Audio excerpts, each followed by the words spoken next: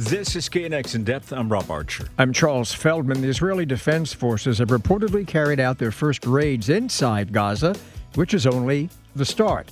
We'll go in depth on whether Israel's goal of wiping out Hamas can really be achieved. And with Gaza already experiencing a full-blown humanitarian crisis, how much worse is it going to get? Are things moving in the actor-studio negotiations? George Clooney tells us the head of SAG-AFTRA is in the room waiting. And Hamas has called for a global day of jihad, spooked a lot of people about some possible terrorist attacks. Do we take these threats too seriously or not seriously enough? We start with Israeli boots on the ground in Gaza, although in a limited way. Ben Hodges is a retired U.S. Army Lieutenant General and former commander of U.S. Army Forces Europe. Ben, thanks for being with us. Well, thank you for the privilege. So let me ask you this, because this was a discussion that we were having before air in the newsroom here. And it goes along these lines, that these soldiers that are going in, Israeli soldiers, for the most part, are young. Soldiers tend to be, right? But without real combat experience, going into basically an urban setting and a very densely populated setting at that, Gaza Strip. And in some ways, it almost brings to mind an analogy with the young, recruits that Russia had going into Ukraine, and it hasn't worked out that great for Russia. Well, I have a different view. Okay. I think the Israeli Defense Force is probably the best equipped and trained in the world for this kind of mission. I mean, they know that this is the type of operation they would have to conduct most of the time versus out in the open desert. They have a very large training area just a few miles away from there, from Gaza, where they practice, going into a town and clearing it. So I think there's a level of training and experience that maybe is higher than we might have anticipated. Plus, they have equipment that is appropriate to the task. That doesn't mean it's going to be easy or that they won't suffer casualties, but I think they've probably got the right sort of formation and equipment to do what they're going to be asked to do. As any warrior knows, no plan survives contact with the enemy. But we do assume they have a plan. As for going in, this ground invasion looks pretty certain to happen at some point, perhaps within the next hour, before the day is done, before the weekend, who knows. But do you think they have a plan for what to do after, let's assume they succeed, they wipe out Hamas? What's their plan after that? Do they have one? Do they have an idea of what they need to do to clean up after themselves? So that is the perfect question. If I'm a colonel or a lieutenant colonel or a commander inside the Israeli Defense Forces that's about to participate in this operation, my question is, what is my job? What is the purpose that I'm trying to achieve? Are we going in just for a punitive expedition? How far, how long will we be there? Or do we envision an eventual occupation for a period of time? So this is always the most important question to be answered for any military operation. What is the purpose? What is the effect that you're trying to achieve? My sense is that the Israelis know, that Hamas knows that the Israelis are coming. This is not going to be a surprise. And so the Hamas will have prepared a terrible reception for Israeli forces. The Israelis, of course, they're not on the clock per se, like it's got to get done now, but they are probably prioritizing the hostages, trying to find the hostages. Right. But let me ask you this, Ben, because there has been some speculation, and let me throw this at you, that perhaps this is a booby trap for the Israelis, because after the initial invasion last weekend, there was a lot of speculation, presumably from informed people, that it was the first of many more waves coming across that didn't happen. And it almost seems to some as if they want the Israelis to come into the Gaza Strip. And then the question becomes, we now know that they've been practicing this for at least several months, maybe even a couple of years. So what is their intent? I'm talking now about the intent of Hamas. Yeah, well, you're right. I think Hamas actually does want Israel to come in a very strong, heavy-handed way.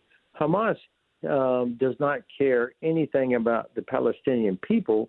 What they're looking for is opportunity to kill as many Israelis as possible, and they're willing to sacrifice however many Palestinian innocent people may lose their life in order for Hamas to achieve their goal. So you're right. I think they do want to see a large, strong, heavy-handed Israeli attack into Gaza, not only so that they can inflict casualties, but also they know that this will begin to undermine the sympathy and support that much of the world has for Israel right now. But let me interrupt you, because that's an interesting thought there. So is there a military situation, in your view, where it might be better for the Israelis not to oblige them, not to do what Hamas is apparently trying to lure them into doing? Yeah, this is the issue. I think you've got the government of Netanyahu that he was in serious legal problems already, and now his government has, on his watch, they have been embarrassed. They were caught by surprise. And so here's an opportunity for them probably to try and wash their hands of this by launching a very, very heavy strike in hopes that can satisfy the anger of Israeli citizens and help him stay in power. That's a terrible combination for a strategic operation. So what should happen, what I hope will happen, and what I think President Biden and his administration have told the Israelis, like, look, do not overreact. The law still matters, no matter what Hamas has done. The American expectation is that Israel, as a democratic nation, will still comply with international law. And obviously, we want to get the hostages out of there. And the Hamas knows how valuable these hostages are. But that doesn't mean that Israel should go rushing headlong into Gaza Strip with a lot of collateral damage. So there is, I think, opportunity to do this with what we call tactical patience. All right. Thank you. Ben Hodges is a retired U.S. Army Lieutenant General, former commander of U.S. Army Forces Europe. More on all of this when KNX In Depth continues.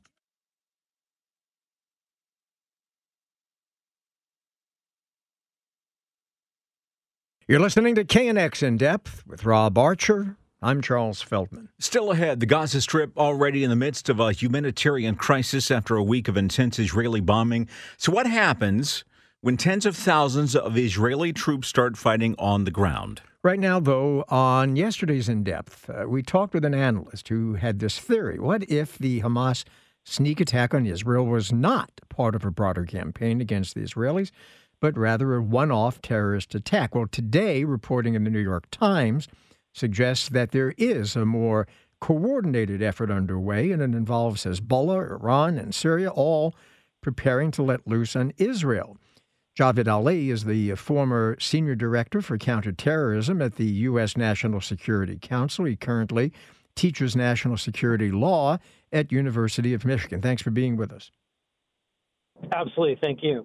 So what do you make of the New York Times report? Could this be more coordinated than perhaps in the first few days we all thought?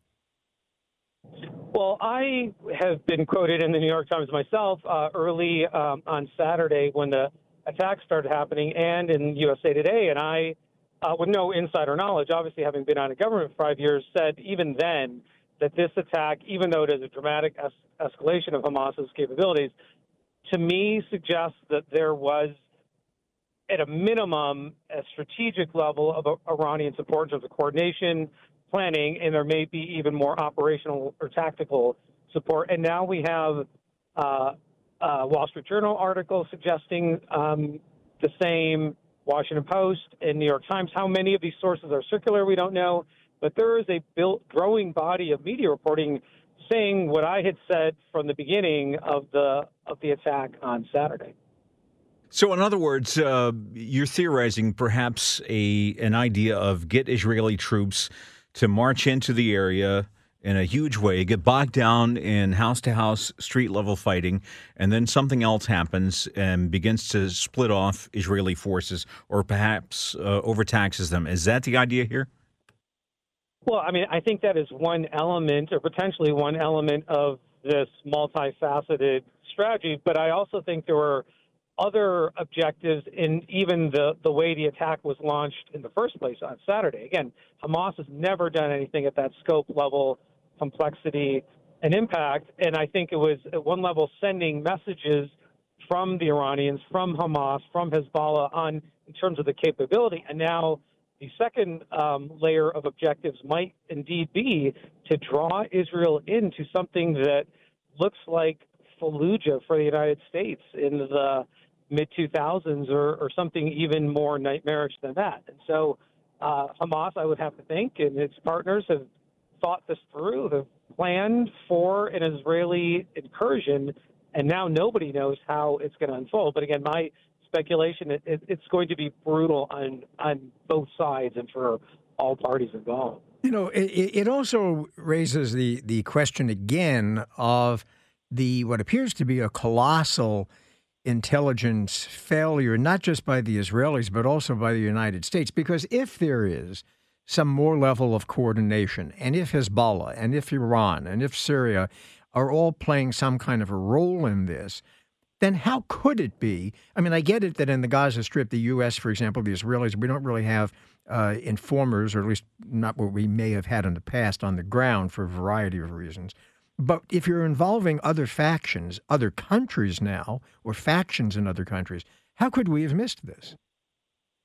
Well, just like what happened with us on 9/11, there must have been fragmentary indicators of something significant happening, but nobody had all the pieces to put together, whether on the Israeli side or on the United States side. I can tell you, though, from a U.S.-Israel intelligence relationship, and I actually was quoted in a long sort of Q&A article about this in The Conversation, that in that bilateral relationship, when both sides have very specific intelligence that suggests that there is a threat to the other side, that intelligence gets passed almost without hesitation. So if on either, in this case, if the U.S. had something that would have potentially assisted in Israel's warning or its ability to detect the attacks from Saturday, it would have been passed. So it doesn't look like the U.S. had anything, and I'm not sure that's a failure on the U.S. side. Our intelligence priorities have shifted out of the Middle East. We are hyper-focused now on Russia, Ukraine, and China, Taiwan, and other issues, and we have thinned out our military footprint in the Middle East, and we're not as invested there. And so, I mean, there is clearly blame here, but I'm just not so sure the primary focus is on the U.S. And much like the U.S. did after 9/11, Israel's going to have to figure out what didn't go well for them. Very quickly, there has been some reporting of some sources indicating that Egyptian intelligence officials gave a warning to their counterparts in Israel, saying that there's trouble brewing and it'll probably come out of Gaza. There was a reporting earlier today that I saw on my way to work that U.S. intelligence officials said they saw trouble signs, something going on in the Gaza Strip, and tried to warn Israeli intelligence. Are intelligence agencies trying to kind of cover their own rear ends because they missed signs, or is this not an intelligence failure as much as it is a political failure? Well, and again, this is unfortunately what happens sometimes, even when you have fragmentary clues, which may or may not have been the case here. I mean, it's hard for us to know on the outside looking in, but had there even been these fragmentary clues passed from whether the United States or Egypt or any other country Israel has a partnership with, then, you know, what did Israel do or not do based on those fragmentary clues? And had they pieced the story together in a different way, could they have stopped it, much like could we have stopped 9/11 had we understood what those fragmentary clues meant as well? All right, Javed Ali, thank you so much. Former Senior Director for Counterterrorism at the U.S. National Security Council. When we come back, we will turn our gaze to the situation in Hollywood with SAG-AFTRA. But before we do that, some breaking news here. Republicans have apparently chosen Ohio Representative Jim Jordan. Now, of course, he is a favorite of Donald Trump, former President Donald Trump. They have chosen him as their nominee to be the next Speaker of the House. Whether or not Jordan will successfully get the majority vote that he would need to become the next Speaker, but if he does become the next Speaker, of course, that would put him in direct line of succession in the event something were to happen to the sitting president and vice president to become president of the United States. KNX In Depth will continue.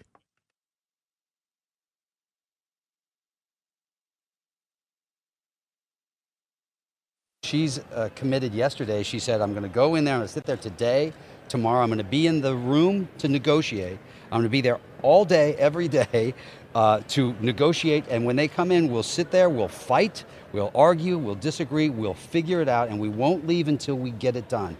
Well, if you recognize that voice, it belongs to actor George Clooney, who was talking with our Natalie Tavidian today at a LAUSD event about, of course, the ongoing SAG-AFTRA strike that has shut down production in Hollywood, indicating that Fran Drescher, who is the SAG-AFTRA president, is in effect prepared to, go into a room, right, sit there, read a book, maybe. Wait. Maybe watch reruns of The Nanny, right, for all we know, and wait until the producers come into the room and negotiate. But so far, there's no indication that we know of that they intend to do that.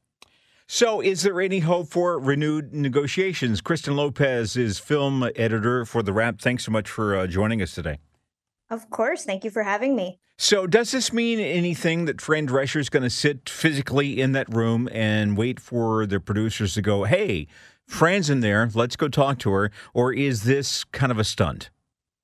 Well, we haven't been able to confirm anything with regards to talks being renewed. We don't know to the extent to which, she'll be involved. But no doubt this is an issue that we know she's very passionate about, rightfully so. And so it would not be surprising if she was going to start, taking point and, waiting for AMPTP to come back to the table and, demand what SAG-AFTRA feels they deserve. Would it be a good or bad thing for Fran Drescher to be there if, in fact, that is to happen? And I say that because early on, when she made that very fiery speech when the strike began, she was given lots of credit, and rightfully so in the view of many, for taking the side of her membership against the studios. But then, as the days and weeks progressed, word leaked out, and I'm sure you've heard the same thing over at the Wrap, that the studios were turned off by that they didn't like being called the names that, in effect, she called them. So would she be really of any asset sitting in a room while they negotiate these very complex issues? I do think so, because we love a strong leader, collectively so. And I think SAG-AFTRA looks to her as the person that is going to get them what they need. So I do believe, whether she physically is in the room or not, they are definitely wanting her involvement. She's speaking to truth to a lot of what the membership has been saying over the years. So I think that it would certainly, if anything, she's catering to the people that, put her in that position. So I think she wants to look strong for, her guild, and they're looking for a strong leader that actively is supporting. I think you're damned if you do, damned if you don't. If she was not part of this, I think there would be criticism of her not being an active participant. So I think, if anything, it only helps all the players involved that she is interested in being a real part of the solution.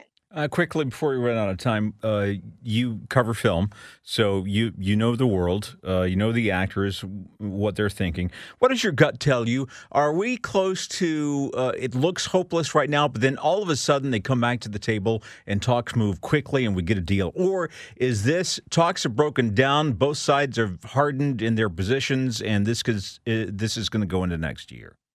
I think that the WGA strike gave us a lot of the playbook. You know, we saw AMPTP kind of attempt to freeze them out by stopping talks. So I think that they're doing the same thing they did, and it would certainly benefit them to start renewing those talks. We're in the midst of awards season, so there does need to be a lot of rapid movement to get awards season underway, to get the actors in front so that we have a fruitful Oscar ceremony next year. It does not benefit anybody on both sides to prolong this, but if they're going to continue to play hardball, then they're the ones that are going to end up hurting the most. All right. Kristen Lopez, film editor at The Wrap, thanks for joining us.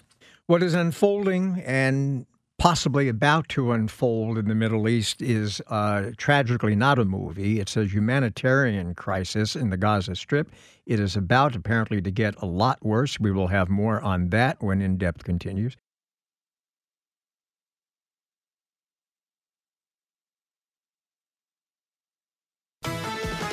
This is KNX In Depth with Rob Archer. I'm Charles Feldman. The Israeli Air Force has dropped at least 6,000 bombs on Gaza over the course of a week. So even before the ground invasion begins, the plight of the Palestinians is not good at all. Supplies of food, water, power are limited. They are running out. Gaza hospitals totally overwhelmed right now. But now Israel is warning some 1 million Palestinians living in the northern Gaza Strip to quickly clear out because the IDF is coming in. How much worse will Gaza's humanitarian crisis get before this is all over? Youssef Manayer is head of the Palestine-Israel program at the Arab Center of Washington, D.C. Formerly, he was executive director of the U.S. Campaign for Palestinian Rights. Youssef, thanks for being with us. Thank you for having me. So, of course, from the Israeli point of view, they're saying, well, you know, we're warning everybody to move because we don't want to harm innocent people who are not aligned with Hamas. And most of the people in the Gaza Strip are clearly not members of Hamas. That's their point of view. To which you say what? I would say that that's not their point of view at all. In fact, they've been quite explicit in their point of view over the past decade and a half of this siege that everybody in the Gaza Strip is a target of their policies. They've made that further clear earlier this week when the defense minister called the population of the Gaza Strip human beasts, where they were going to be cutting off water, electricity, fuel, and supplies. Israel's policy towards the Gaza Strip is a policy of collective punishment, and that's it. There's no discriminating between anyone in the Gaza Strip when you're denying everybody water, everybody fuel, everybody electricity. This is the policy, to torture an entire population held captive and then periodically bomb them.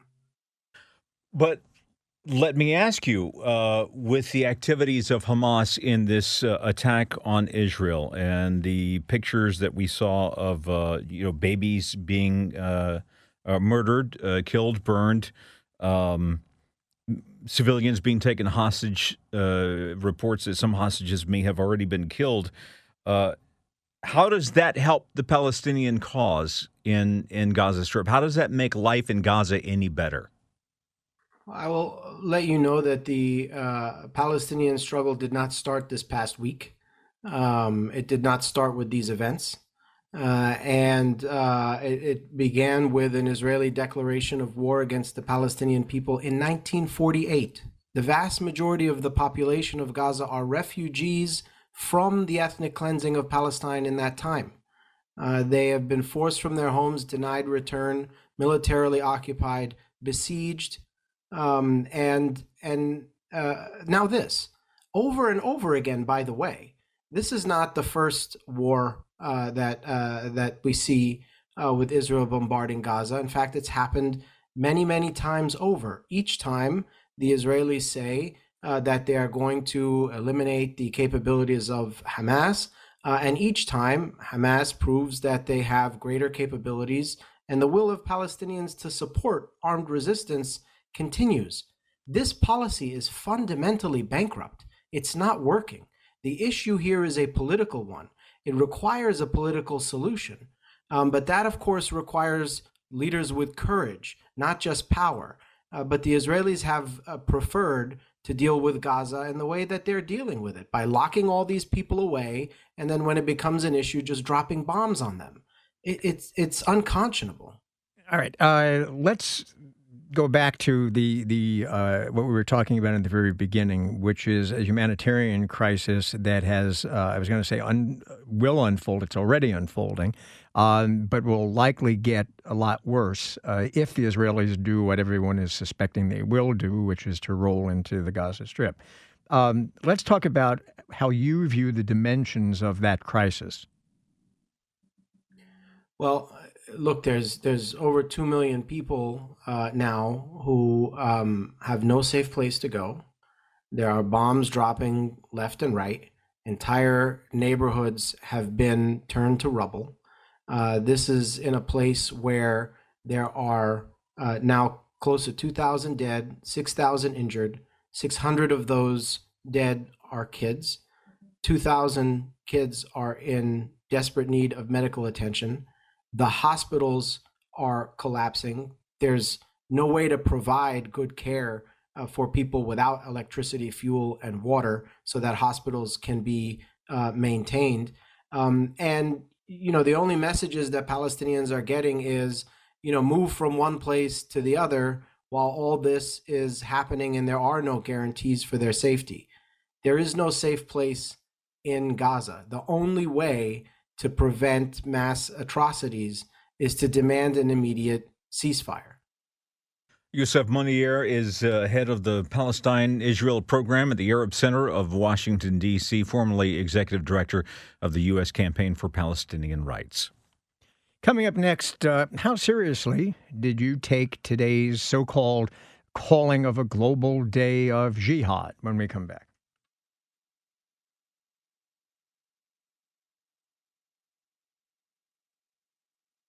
You're listening to KNX In Depth. I'm Rob Archer, along with Charles Feldman. Some of us might have forgotten, and some of you out in the audience might be too young to remember, but in the weeks and months after the 9/11 attacks in 2001, not only did several terrorist groups like Al-Qaeda issue global terror threats, but there were plenty of actual terrorist attacks carried out in cities around the world. But it's been a while since those days. And so when Hamas issued a global day of jihad threat, many people were kind of rightly spooked. But should we be? Michael Downing served for several years as counterterrorism chief for the LAPD. He's now chief security officer of Oakview Group. Michael, nice to talk to you again. Hello, nice to talk to you as well. Thank you. So let's talk about that, because I know you remember, and certainly Rob and I do, as I said in the intro to you, that people were really jumpy. I remember that, and everyone's nerves were on edge after 9/11, and every time somebody came out of the woodwork, regardless of whether they had any credibility and made some kind of a threat, everybody was jumping. Police forces were going on tactical alert. It was just chaos. And for the most part, bad things didn't happen on a large scale, certainly nothing equivalent to 9/11. So how should we view these so-called, global day of jihad threats now? I mean, that was a period of time where there was a lot of anxiety and uncertainty and probably lack of confidence in terms of what to do. I think there was a lot of prevention that did occur during that time. I also believe, though, that our greatest adversary is complacency. That there was leakage in 9/11, there was leakage in the Arab Spring, there was leakage in this Hamas-Israel conflict that we're seeing now. And when fatigue sets in and people aren't as alert as they should be, then bad things do happen, which talks about vigilance and why everybody needs to have some type of responsibility to prevent, to look both right and left. And if there's something suspicious, report it and build relationships with municipalities and federal partners and not be over anxious or paranoid about it, but learn how to participate in this world that we're living in today. After 9/11, we did learn some lessons, and that was, we didn't put pieces together. There was a lot of movement, a lot of coordination, a lot of organization behind those attacks, and now we kind of learned what to look for. And then after that, I think everybody in the intelligence agencies learned that the danger from overseas terrorism became lone wolf terrorists who were inspired by calls issued by ISIS or whoever to carry out attacks on their own, and they did. And that's a lot harder to watch out for because it's easier to spot an organization making moves than it is one person who just decides one day, I'm going to get some weapons together and go make an attack. Was Hamas calling for a global day of jihad kind of an appeal to the lone wolf terrorism? And is that why it's a danger, or is that just not something that's looking like it's going to happen? Well, I think it's aspirational for sure, but it does re-energize this jihadist movement, which seemed to fall flat, at least in terms of the activity that we'd seen in the past.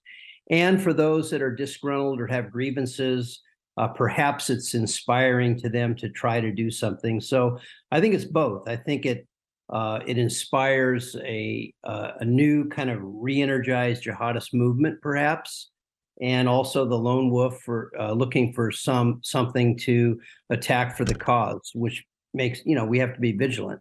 We always have to ask the question, who is the adversary? What is the adversary's capability? And what is the adversary's intent? And you cannot just focus on one element of a threat. You have to look both right and look left and make sure that the one thing that we did learn were partnerships were key. Partnerships between federal agencies, state and local agencies, partnerships between communities and police, and to build that trust up. And, this type of crisis creates two things. It creates danger for certain, but it also creates opportunity to reinvigorate those relationships that we have with communities. All right. Let me, though, Michael, take for the moment, a more cynical approach to this issue of reality, perception versus reality, and bounce it off you. We did a segment the other day on the perception of crime versus the reality of crime. And while crime statistics, for example, here in L.A., have been going down, the perception that people have is that it's actually getting worse. But that's not true. So going back to these calls for jihad and threats and all that, and then we go on tactical alert. And, there was a kind of cottage industry, for lack of a better phrase, that grew up after 9/11. And a lot of people, benefit from people getting very nervous about potential threats that may or may not happen.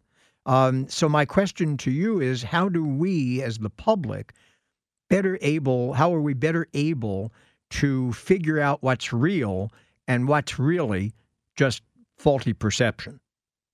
Yeah, there's a lot of aspiration here, but we have to listen to the state and local authorities on what the threat stream is, how credible the threat stream is. And today they're saying there's no credible threat to the homeland.